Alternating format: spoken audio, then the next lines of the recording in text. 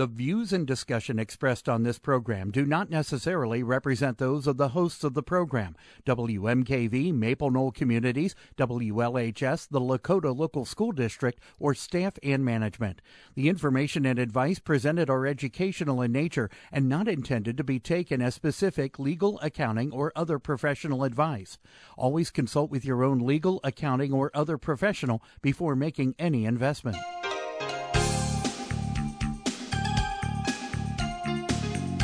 Welcome to Real Life Real Estate Investing, a show to help you gain financial freedom by investing in real estate. Brought to you by the Real Estate Investors Association of Cincinnati and the Ohio Real Estate Investors Association. You're listening to Real Life Real Estate Investing on WMKV, WLHS, and the Maple Knoll Radio Network. And now your host, Vena Jones-Cox. Good afternoon. I am Vena Jones-Cox, and this is Real Life Real Estate Investing, where every single week we work our fingers to the bone to bring you the information and inspiration you need to start or grow your own real estate investing business. So it's the last Wednesday of the month, and as always, that is question and answer week, but this is a little bit of an unusual one because I am, as you listen to this, on my way to Grand Rapids, Michigan for their big annual conference, which is apparently taking place in 12 inches of snow, which I'm very much looking forward to driving through. So we put out the call to Real Life Real Estate listeners a couple of days ago that any questions y'all wanted to send in needed to come in via email, and I've collected those up, and those are going to be the ones that I am answering today. It's not going to be a usual live Q&A show. It's going to be all pre-recorded, but we've got some great questions here, a wide range of things. So just settle back and listen up. All right. Our first question, it's come from Chuck in Raleigh, North Carolina. And because they are both insurance-related questions, and insurance is not exactly my forte, I just, let other people write the policies. I have called in some expert help. That is TJ Morris, who is the Vice President of Business Development for National Real Estate Insurance Group, who agreed to jump on with literally like 5 minutes notice to answer these questions. So very much appreciate your help today, TJ. Not a problem. I'm happy to be here. These are probably questions I should be able to answer, but no way am I going on the air and like doing the best I can with these. Okay, so Chuck has 2 questions regarding property insurance. The first one is, what is the difference between actual cash value and replacement costs, and when would you use one versus the other? Okay, so it's a good question, and it's a question that's really not everybody grasped, and the reason I say that is that most people in the insurance world, when they're gathering insurance for their investment properties, they just want to be covered regardless. Well, replacement costs and actual cash value are really the same thing until you have a loss. Okay, so at a point of a loss, if you have the replacement cost coverage or actual cash value, your product or your house, your kitchen, or whatever, if it was a partial loss, say it was a kitchen fire, in that loss is going to be, or those items are going to be depreciated on their age, right? So a roof depreciates a lot faster than the rest of the house. If they come out as a settlement at the time of a loss, the inspector comes out and they say you had a loss, here's the depreciated value. They're going to take that off of the settlement amount minus your deductible and pay you that amount. With replacement cost, you're able to accrue that depreciation amount back after you make the kitchen, or in this example, whole again. So really, actual cash value and replacement costs are the same thing until you have a loss. Now, that being said, if you insure at actual cash value, you're going to save quite a bit of money on the insurance side of that. So if it's a house that you're wanting to, not necessarily the best shape, not necessarily the best neighborhood, you're able to save some money on that loss, or save some money on the insurance on that property. Well, if you have the reason, what I tell my investors to do is, if you'd have a total loss, would you rebuild? And And the question is, it's a good one because a lot of these investors buy these houses for pennies on the dollar, and there's no sense in them insuring for $120, $150 a square foot if they're not going to rebuild it. And that may be the replacement cost value for that location. To where if they insure it for actual cash value, if they have a total loss, they're made whole again, and they get their funds back. They clean up the land, they sell the land, and they move on to the next investment. Actual cash value might be the way to go. Yes, here in flyover country, there's lots of houses that you could not rebuild them for what they're worth. Like you could only sell it for $85,000, but it would cost $170,000 if it burned down and you had to rebuild it. So with actual cash value, if I have a fire that destroys my roof or a storm that pulls off the roof, or we're talking about the roof here, and the roof is halfway through its lifespan, what I'm going to be paid for by the insurance company is half of the roof because it's halfway depreciated. Is that what I'm hearing? Yeah, correct. There's going to be a percentage that depreciates. Roof depreciates a lot faster. In most insurance companies, anything over 15 years old will be held at actual cash value regardless. But yes, it is going to be the depreciated amount off of the roof for how the age. But if I'm paying for replacement cost insurance, I'm going to get a new roof. It's just that the replacement cost insurance is going to cost me more every month leading up to that point. Correct. Okay. Correct. Got it. So here's one that I didn't even understand the question. Okay, this one's also from Chuck. He says, "What is insurance to value and why is it bad for investors?" Okay, so insurance to value is really I'm going to insure this property for the $180 a square foot that it would be valued at. In other words, I have a property I purchased that's 50 years old, and I paid $100,000 for it. Well, I'm going to insure this to $100,000, right? To value. And with that being said, though, is the house is already 50 years old. The depreciated value is already there. So insuring it that high, whenever you not necessarily need to insure a property for that amount. In other words, you need to look for in the area what the actual value is around the area, and maybe we can save a lot of money insuring that property for $70 a square foot and still warrant the replacement cost, but you're insuring it for a lot lower. Okay. And it's the same thing with a lot of people on the when they're doing builder's risk policies. They insure for their actual value of the house, or what they would sell it for. Well, with in a replacement cost or a builder's risk policy, it is going to be to where you're held to your invested capital. So how much do you have into it? And so that's a big misunderstanding with the insurance world, too. So if you have a builder's risk policy, you only need to insure it for what you have into the property. Purchase price plus expected renovation costs. So is insurance made complicated and confusing on purpose? Do you guys do this on purpose, or is it just the nature? Yeah, we want to make sure everybody is confused as much as possible, and that way you guys don't file any claims. Yes, exactly, exactly. Another lesson here about always having service providers that actually understand investing. We talk about that all the time here on Real Life Real Estate. People call and they've got a question that their accountant, who knows nothing about real estate, told them something incorrect, or their attorney doesn't understand how to draft a land contract. Insurance is the same. You really have to have a company that or an agent that understands what it is you're doing as an investor as opposed to what you would do as a homeowner. Otherwise, you might end up getting a policy you don't really want or need and that you're paying too much for.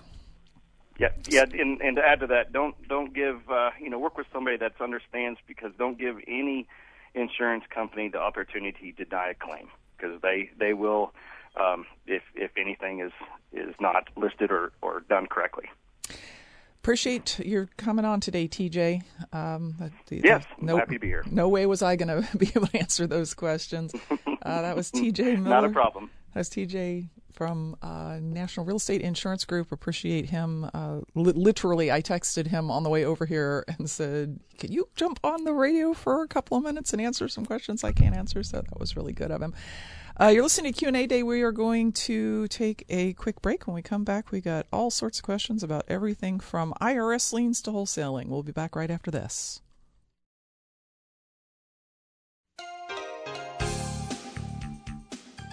Welcome back to Real Life Real Estate Investing. I'm your host, Vena Jones Cox, and it is question and answer day here on Real Life Real Estate. But you're not going to hear me give out the phone numbers or the email address today because it's a pre-recorded Q&A show. We asked for questions over the last couple of days on Facebook and to the Real Life Real Estate email list. Anytime you do have a question, you can send it to askvena@gmail.com, and we will sort of store it up for later answering on the last Wednesday of the next month that comes up. But today, just sit back and listen. Have a question here from Annie in, I'm going to say North Carolina. How do I find out if there are IRS or state tax liens on a property? In North Carolina, those liens are filed under criminal law, and it takes special software that lawyers and title companies have that's very expensive. Okay, so I think you answered your own question there, Annie.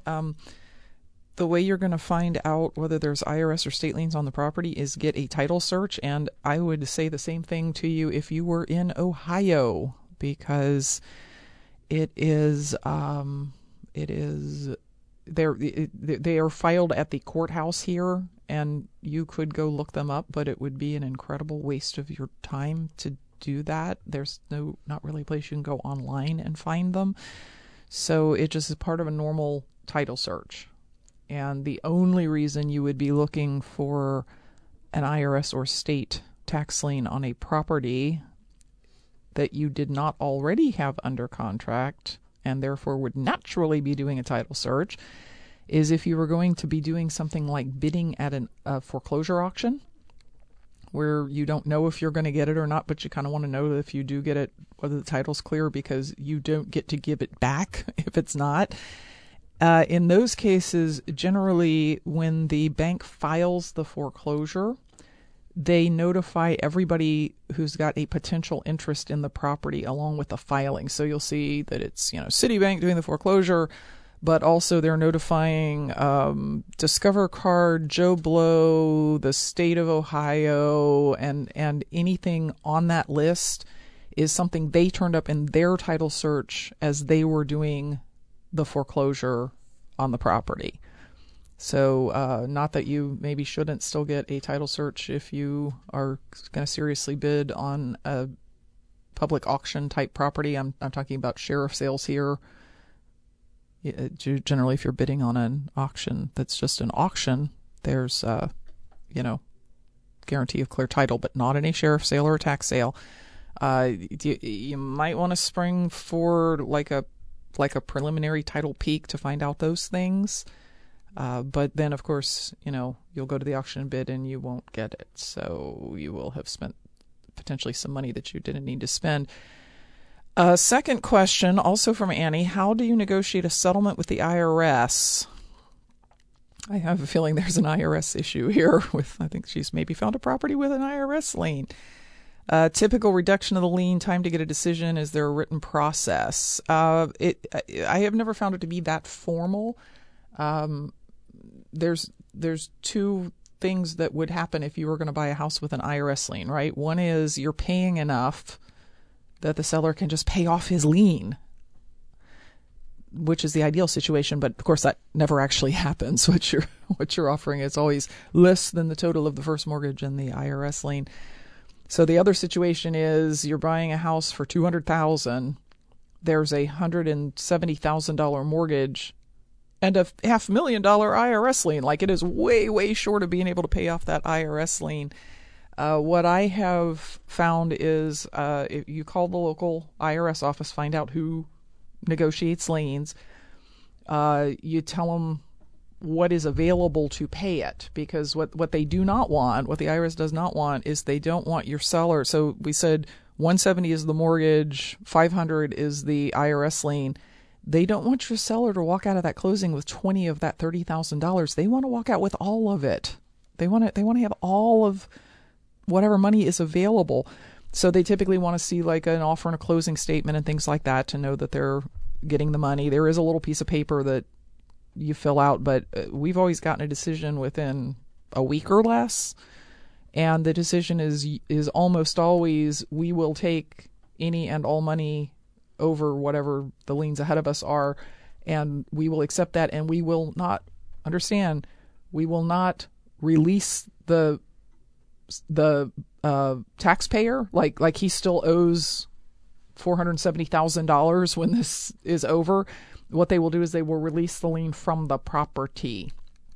And typically they will do that because, if the property is only going to sell for $200,000, why tie that up? Because they're not going to foreclose. So thank you very much for your question, Annie. It is Real Life Real Estate. It is question and answer week here on Real Life Real Estate. And the questions all came in via email at askvina@gmail.com. Question from Derek here in Cincinnati. I have a house under contract to be sold, but I bought it under a lease with option to buy. I know when it comes to closing, we are doing a double closing, and I understand the theory, but I'll be honest, the actual fact of how this happens confuses me somewhat. What are the actual steps, and how do I make sure the title company my buyer selected understands what's happening and does not mess it up? So, those situations are something that's always going to happen to you when you are controlling a property via a lease option.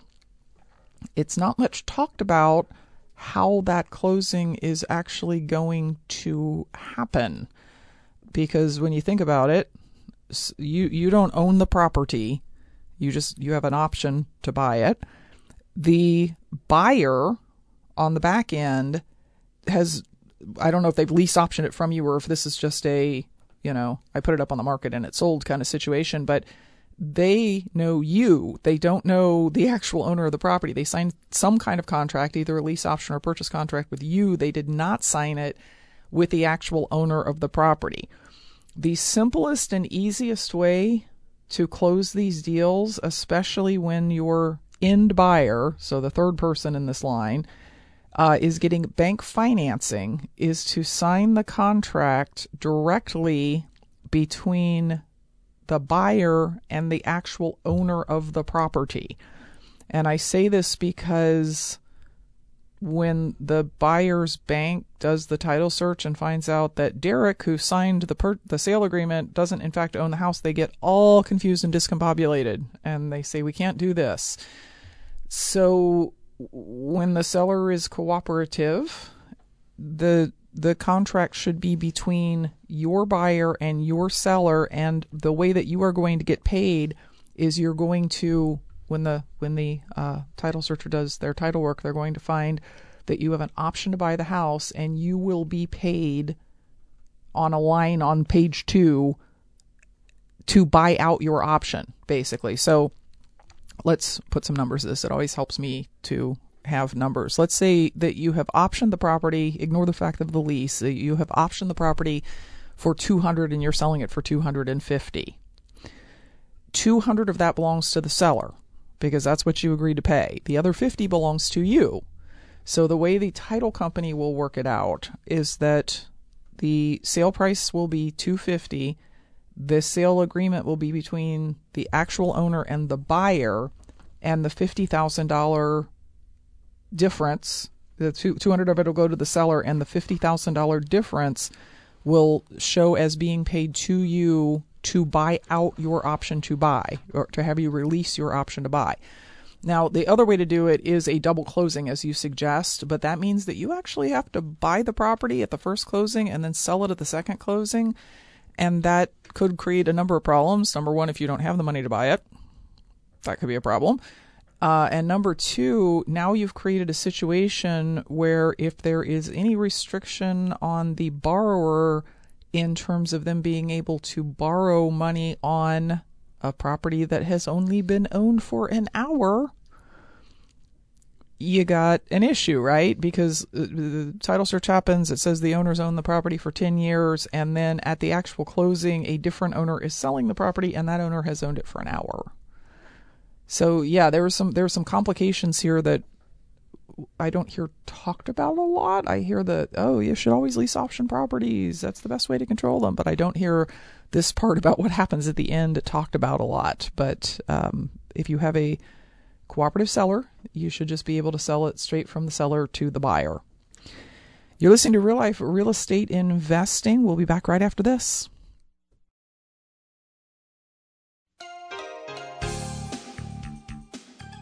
Welcome back to Real Life Real Estate Investing. I'm your host, Bina Jones-Cox. It's Q&A day, and we've been taking in questions for a couple of days now in preparation for this pre-recorded show.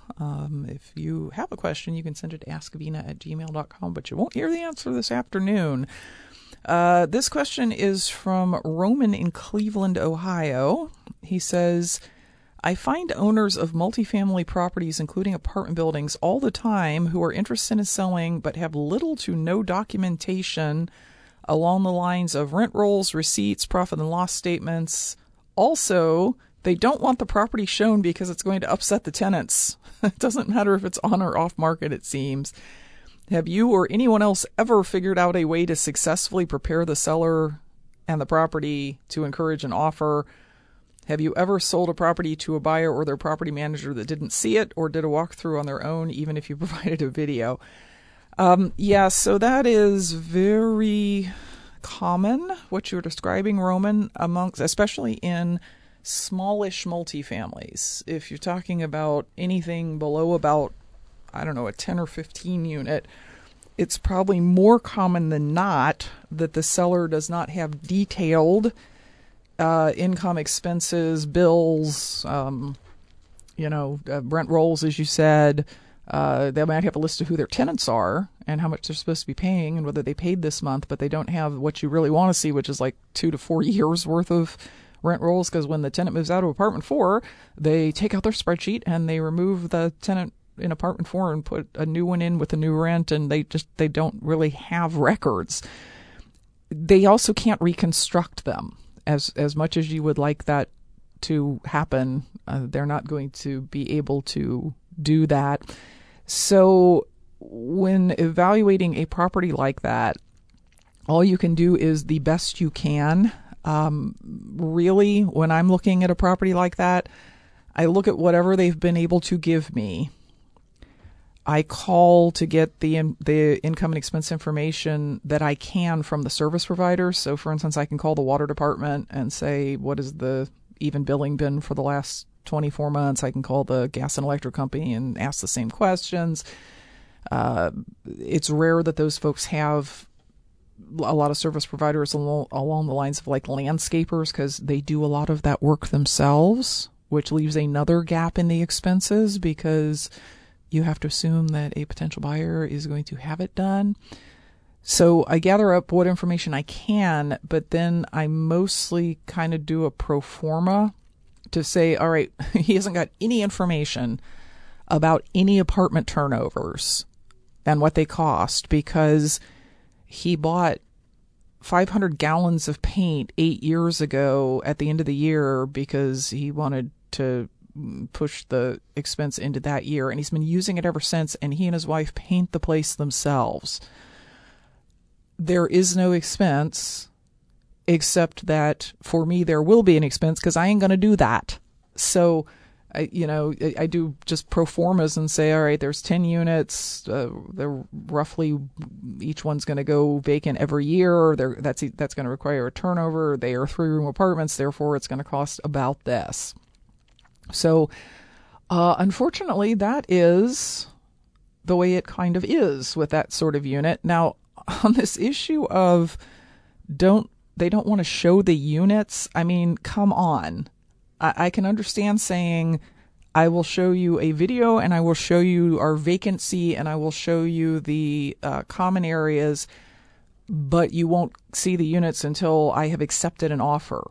I can see that, but if somebody told me, I want you to buy this place sight unseen, and I've made videos, my offer would go down 40% because I would assume that the reason that they didn't want me to see the inside was there was stuff that wasn't on the video that they didn't want me to see. No intelligent buyer is going to buy without them or some representative that they trust seeing the insides of the units, right? So I think it would be fair to a seller to say, show me what's vacant, show me the if you've got a property manager, show me their unit, show me the common areas, and the way I will write the contract is I will pay this much money contingent upon actually investigating the rest of the units, because how long are they going to be able to hide from the tenants that they're selling the building? The tenant's going to know after the building's sold, right? And also, you're allowed to sell your real estate even when there's tenants in it. So, that last thing, I understand the argument that the tenants are going to get upset, and I understand not wanting to drag a zillion buyers through the property, but I don't think that that's reasonable to say, I want you to buy this and pay me full price without seeing the insides of the units. So thank you for your question. We have a question here from Freddie, who does not say where he is from. He says, I am wholesaling a property with an out-of-state seller, and this will be a mail-away closing. Seller is paying code violations out of proceeds, which is about the same amount as the wholesale fee. Would you recommend doing a double close to prevent the seller from seeing the wholesale fee?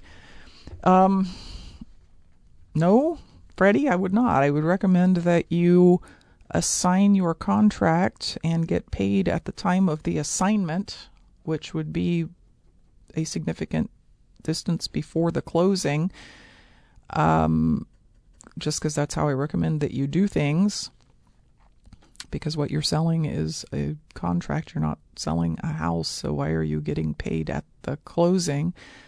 If you're afraid the seller is going to get upset by seeing your wholesale fee, I would say that he's going to know.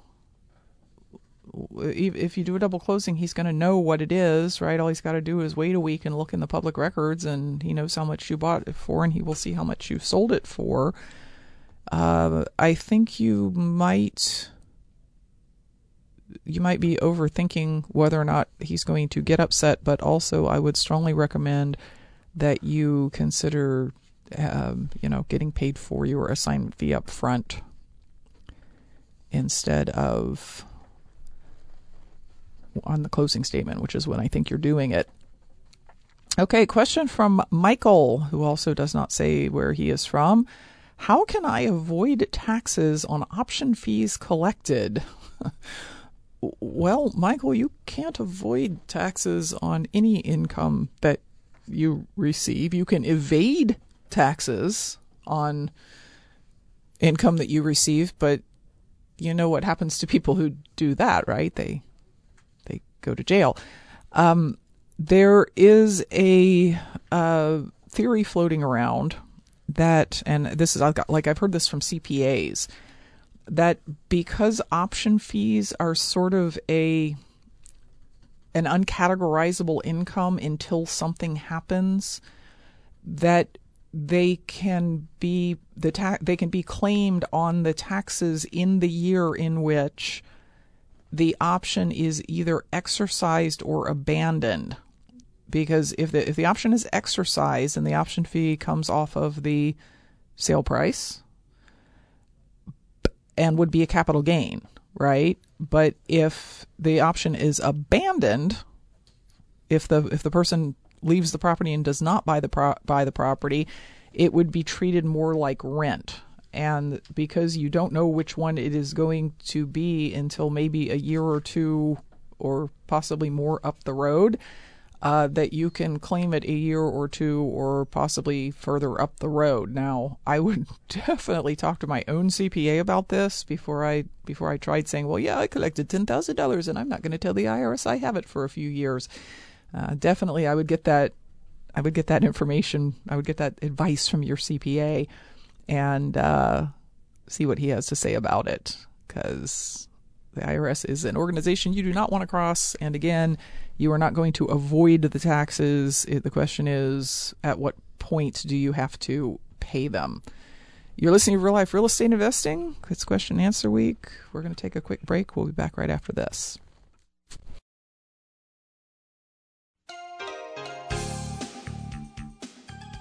Welcome back to Real Life Real Estate Investing. I'm your host, Vena Jones Cox. It's question and answer week.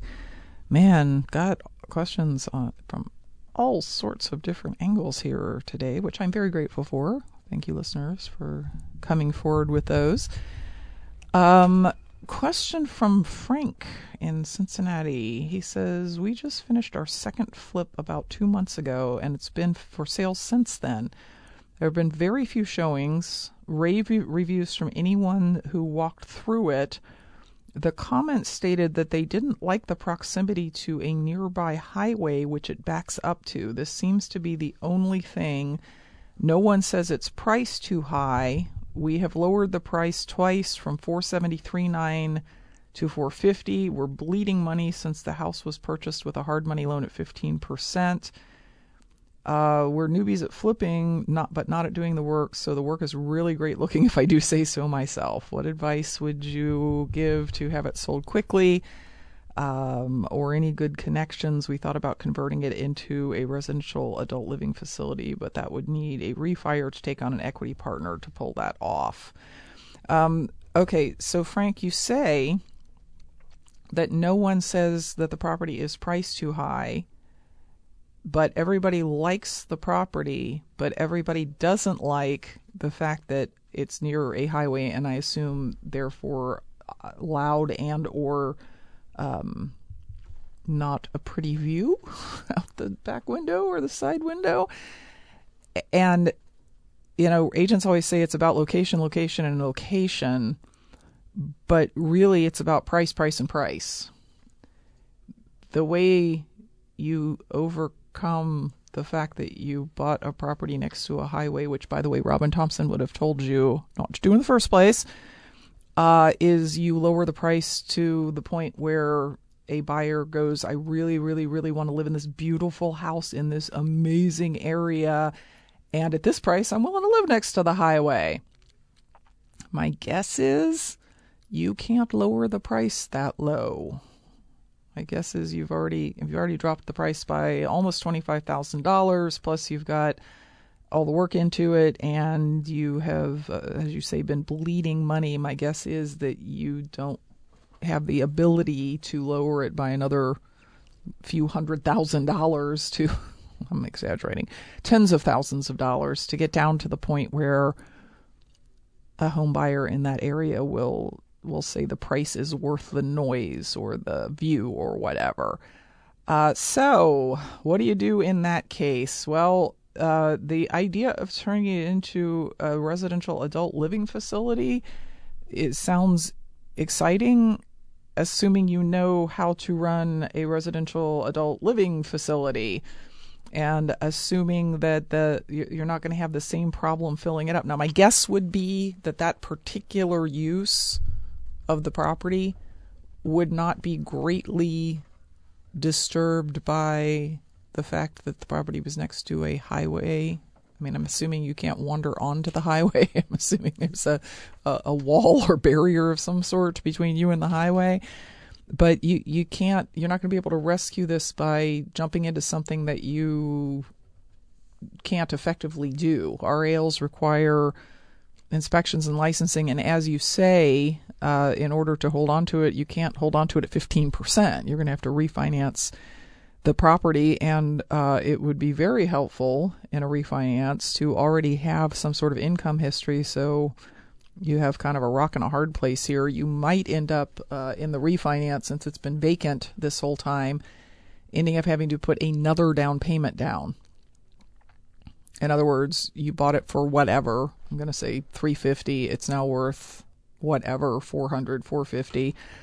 And you've got no income history on it, and you're asking for a refi. It's possible they're going to make you put 20% down, even though I'm guessing you already put down payment money and have some of your own cash sunk into it. So it is a tough situation, and the options on a house that expensive in Cincinnati, Ohio, are fairly limited. You're not going to make a bunch of money renting it, even if you do refi it, because the rents versus the payments are just not going to be in line.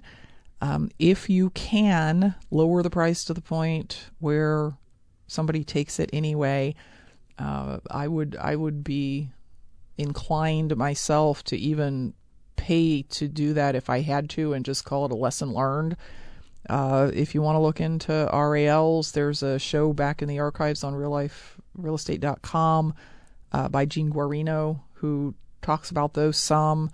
But again, I think you could be digging yourself in even deeper if you get into a strategy that you completely do not understand. So, sorry this happened to you. You got it out of the way, though. Every investor has a story about the property that they lost a bunch of money on, and hopefully this will be your last one. Okay, question from Michael. How risky is it for a licensed or unlicensed person to offer, verbally or in writing, a finder's fee for someone to refer a buyer or a seller? In my desire to avoid the Florida Real Estate Commission, he's from Florida, and jail time, how risky is it for a licensed or unlicensed person to offer a finder's fee? What is the worst punishment ever heard of anyone receiving for this infraction? And what is the best legal or almost legal workaround? Interesting. So, Michael, it is illegal in every state that I'm aware of for a person who does not have a real estate license to receive money for what you're calling a finder's fee. The theory being you have to have a real estate license in order to make any money whatsoever from somebody else buying somebody else's property. The finder's fee thing is, to me, that's like taking it to a real extreme, because I assume what you would like to offer people is, hey, if you see a vacant, ugly house and you give me the address, and then I track down the owner, I negotiate it, I buy it, I can give you $500. And that doesn't seem like that person receiving that $500 doesn't seem like something that requires the level of education or signing on to ethics agreements or whatever that it takes to get a real estate license. You see what I'm saying? Like, the reason realtors take all those classes and have to take continuing education and have to take a test and so on is because they are being fiduciaries for other people. They are standing in the place of a buyer or a seller. They are often handling money. They're definitely handling like the most expensive transaction that person's likely to do in their lives. And what this guy did was he wrote down an address. It doesn't seem like that should fall into the same category as someone who went and represented their friend in a real estate transaction without a real estate license, right? However, the divisions of real estate do enforce that when they find out about it. So the person who really is supposed to be in trouble there is the person who received the fee. But often they do also go after the person who offered the fee, because usually the person who offers the fee does it more openly. I've seen it on business cards. I've seen it in Facebook posts. I actually know of a case in Florida specifically where someone was carrying around cards that said, $500 finder's fee for deals we close or something like that. And they got caught, I guess would be the correct word, or reported to or something, the real estate commission, and they were fined like $10,000. Now, I will say that is the worst punishment I've heard of anyone receiving for that infraction. I don't believe that even in Florida there is jail time for someone paying or offering to pay a finder's fee on a piece of property. I think it's just, they can fine you. They take your real estate license away if you have a real estate license. They can send you a cease and desist order and make you sign a consent decree that says you'll never do it again. But it doesn't rise to the level of filling up the prisons with people who pay or receive finder's fees. The best legal or almost legal workaround, there's not a workaround. I mean, it's the law. Does it still go on all the time that somebody says, hey, I appreciate you sending me that list of addresses of vacant ugly properties, and I closed one, and I want to send you and your wife on a cruise, which is still a finder's fee, by the way. I'm not saying that's like a workaround, because that's still a finder's fee, but what I'm saying is it does happen pretty consistently. I think that's partly because people don't understand that it's not legal, but there are no circumstances in which you can pay somebody without a real estate license any money for finding you a property, even though all they really did was find you an address. So, sorry, Michael. Sorry to tell you that, but that's kind of the way it is. We got a question here from, let's see. Oh, there's no name. Oh, yes, there is. It's up at the top. Richard from I don't know where. Wow, I'm getting lots of questions from people about stuff that is done but is not strictly speaking legal.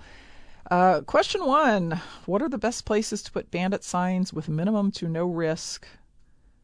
Border zones, war zones, bread and butter areas, etc. Will you explain? Oh, he's from Dayton. Richard's from Dayton. Okay. So bandit signs are illegal everywhere. If what you're talking about is hanging them on telephone poles and putting them on, in public right-of-ways and things like that, there's not a place in the world that doesn't have ordinances that say that you cannot put those signs out in places where